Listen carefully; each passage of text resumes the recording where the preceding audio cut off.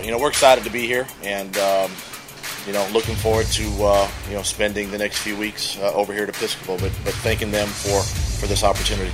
Welcome to Jaguars Reporters, presented by TIAA Bank, with Brian Sexton, John Osher, Ashlyn Sullivan, and J.P. Shadrick. Jaguars Reporters, presented by TIAA Bank, starts right now.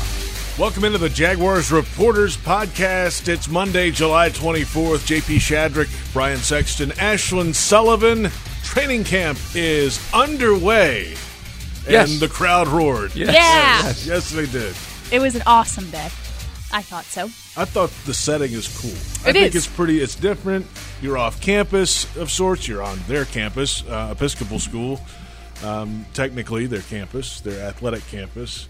New field. You get away from the building for a couple hours. I didn't mind it. I'll tell you what, those high schoolers have it real nice. That those are high school football fields, that is, yeah. You may have heard Episcopal's a pretty good school. Yeah, I'd say so. For me, it was a flashback. It was the first time they've held training camp off-site since the first training camp back in 1995 when we went to Stevens Point, Wisconsin. So that was a little odd, just to not be around. I mean, they've done them on the south side of the stadium, right? And then they've moved to the north side of the stadium in 2003. And so, we were going over to the old Radisson Riverwalk, the old hotel over there. And I mean, so it's always kind of been, moving. It's never quite been the same, but it was interesting to be off campus, as you mentioned, and on campus. It used to be that way, Schlin. It used to be that every team went away for training camp because it was a way to pick your team up and put them in an isolated spot where they had to form chemistry. Right. I mean, it's not that same thing here because you're here in the same building and you've got meetings and everybody uses their own facilities now. But it's got a little tinge of going away to camp, and I'm sure Doug will find a way to use that to his best advantage. Yeah, I was just talking to Coach Peterson in the hallway, and we were joking. Oh, it's just like the Cowboys in Los Angeles, right? It's the same thing. He's like, yeah, it's just a little more humid, but yep, same concept. He's up at the practice field today. He walked up to me and was like, we should just build some dorms right here and just not leave this site, for Nah, I Were don't you want with to us stay when there. we went to the Falcons training camp? Was that 12 when you first got here? That was not 12. Did you go to Flowery Bank? Okay, so maybe that was 2010. The Falcons, and you'll see it when we're there in a couple of weeks, the Falcons actually have on their Flowery Branch their own dorms. There you go. That they built for just This exclusive sole purpose. training camp. Yeah, it's interesting. The NFL's talking about using that if they ever have a European team that comes over here. It'll be a place for them to practice and stay. But, yeah, they've done that. It worked for the Falcons. Let's hear from Doug Peterson thanking the folks at Episcopal. I want to start by saying and just kind of thanking Episcopal for accommodating us over here. Fields are in great shape. Our grounds crew over at the stadium did an outstanding job putting these fields together. Hamza, with the Jaguars, did a great job. A lot of work went into putting this grass down in these fields in preparation for camp, and we're excited to be here and.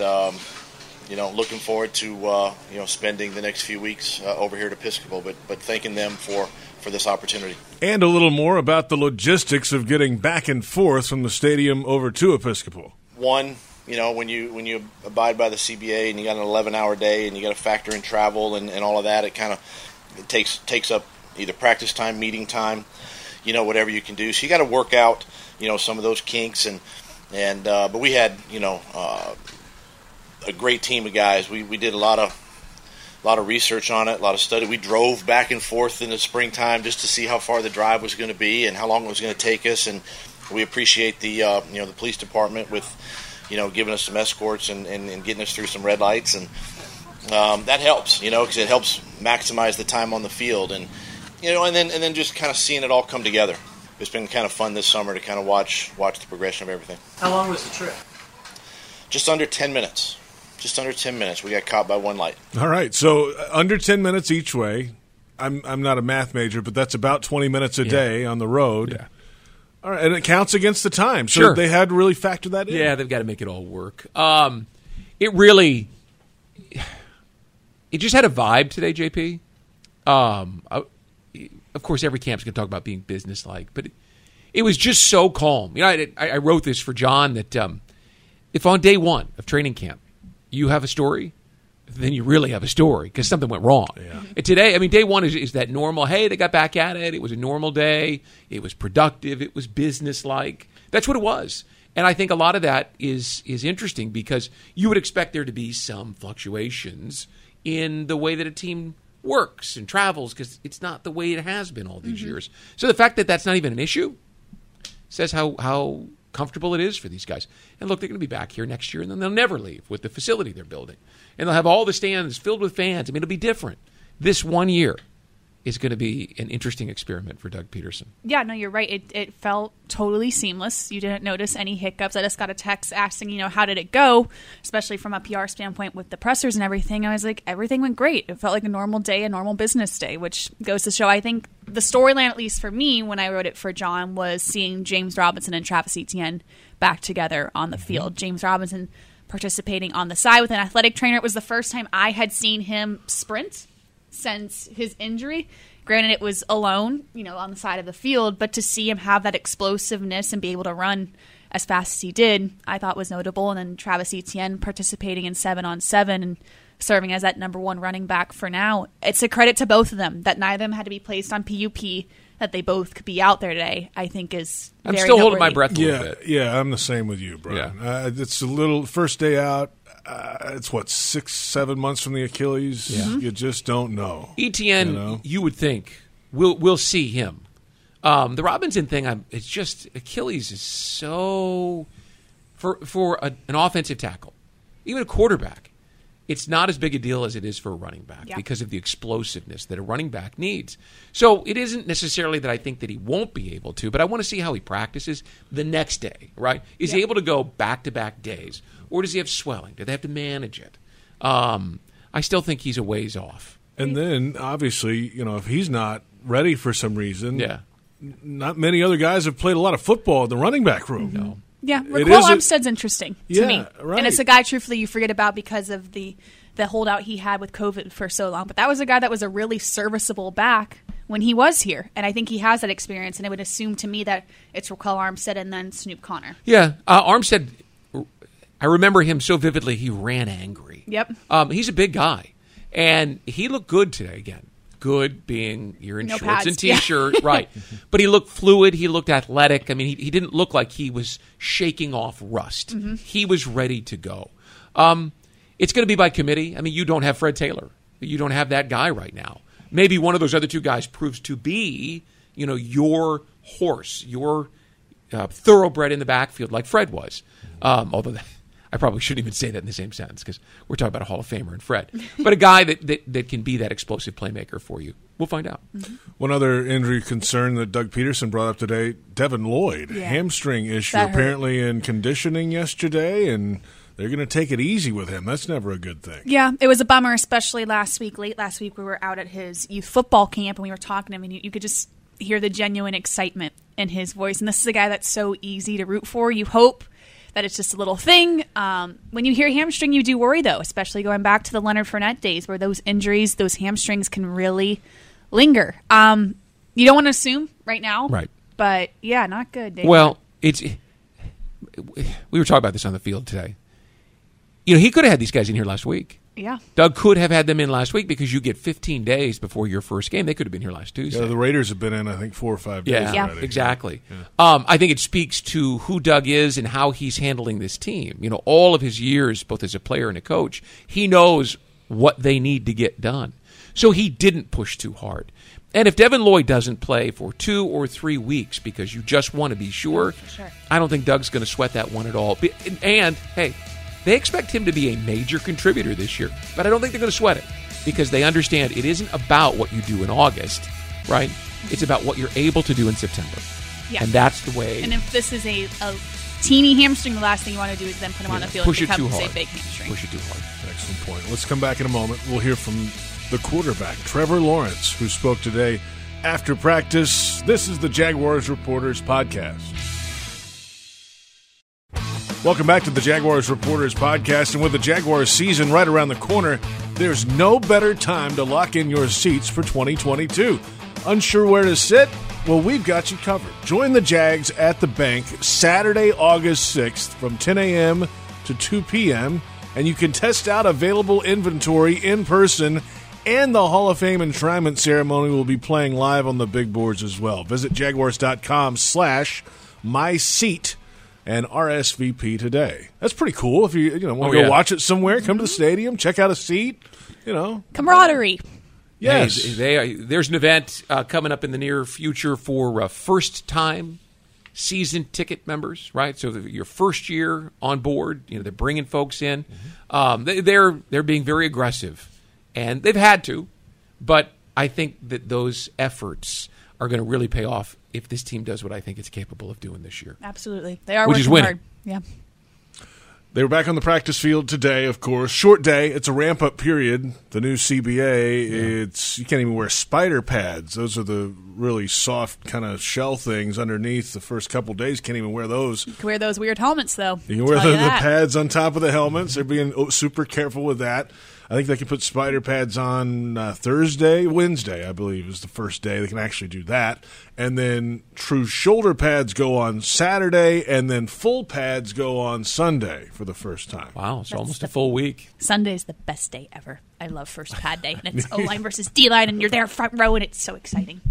It's coming up. Yeah. Wow. I'll be there.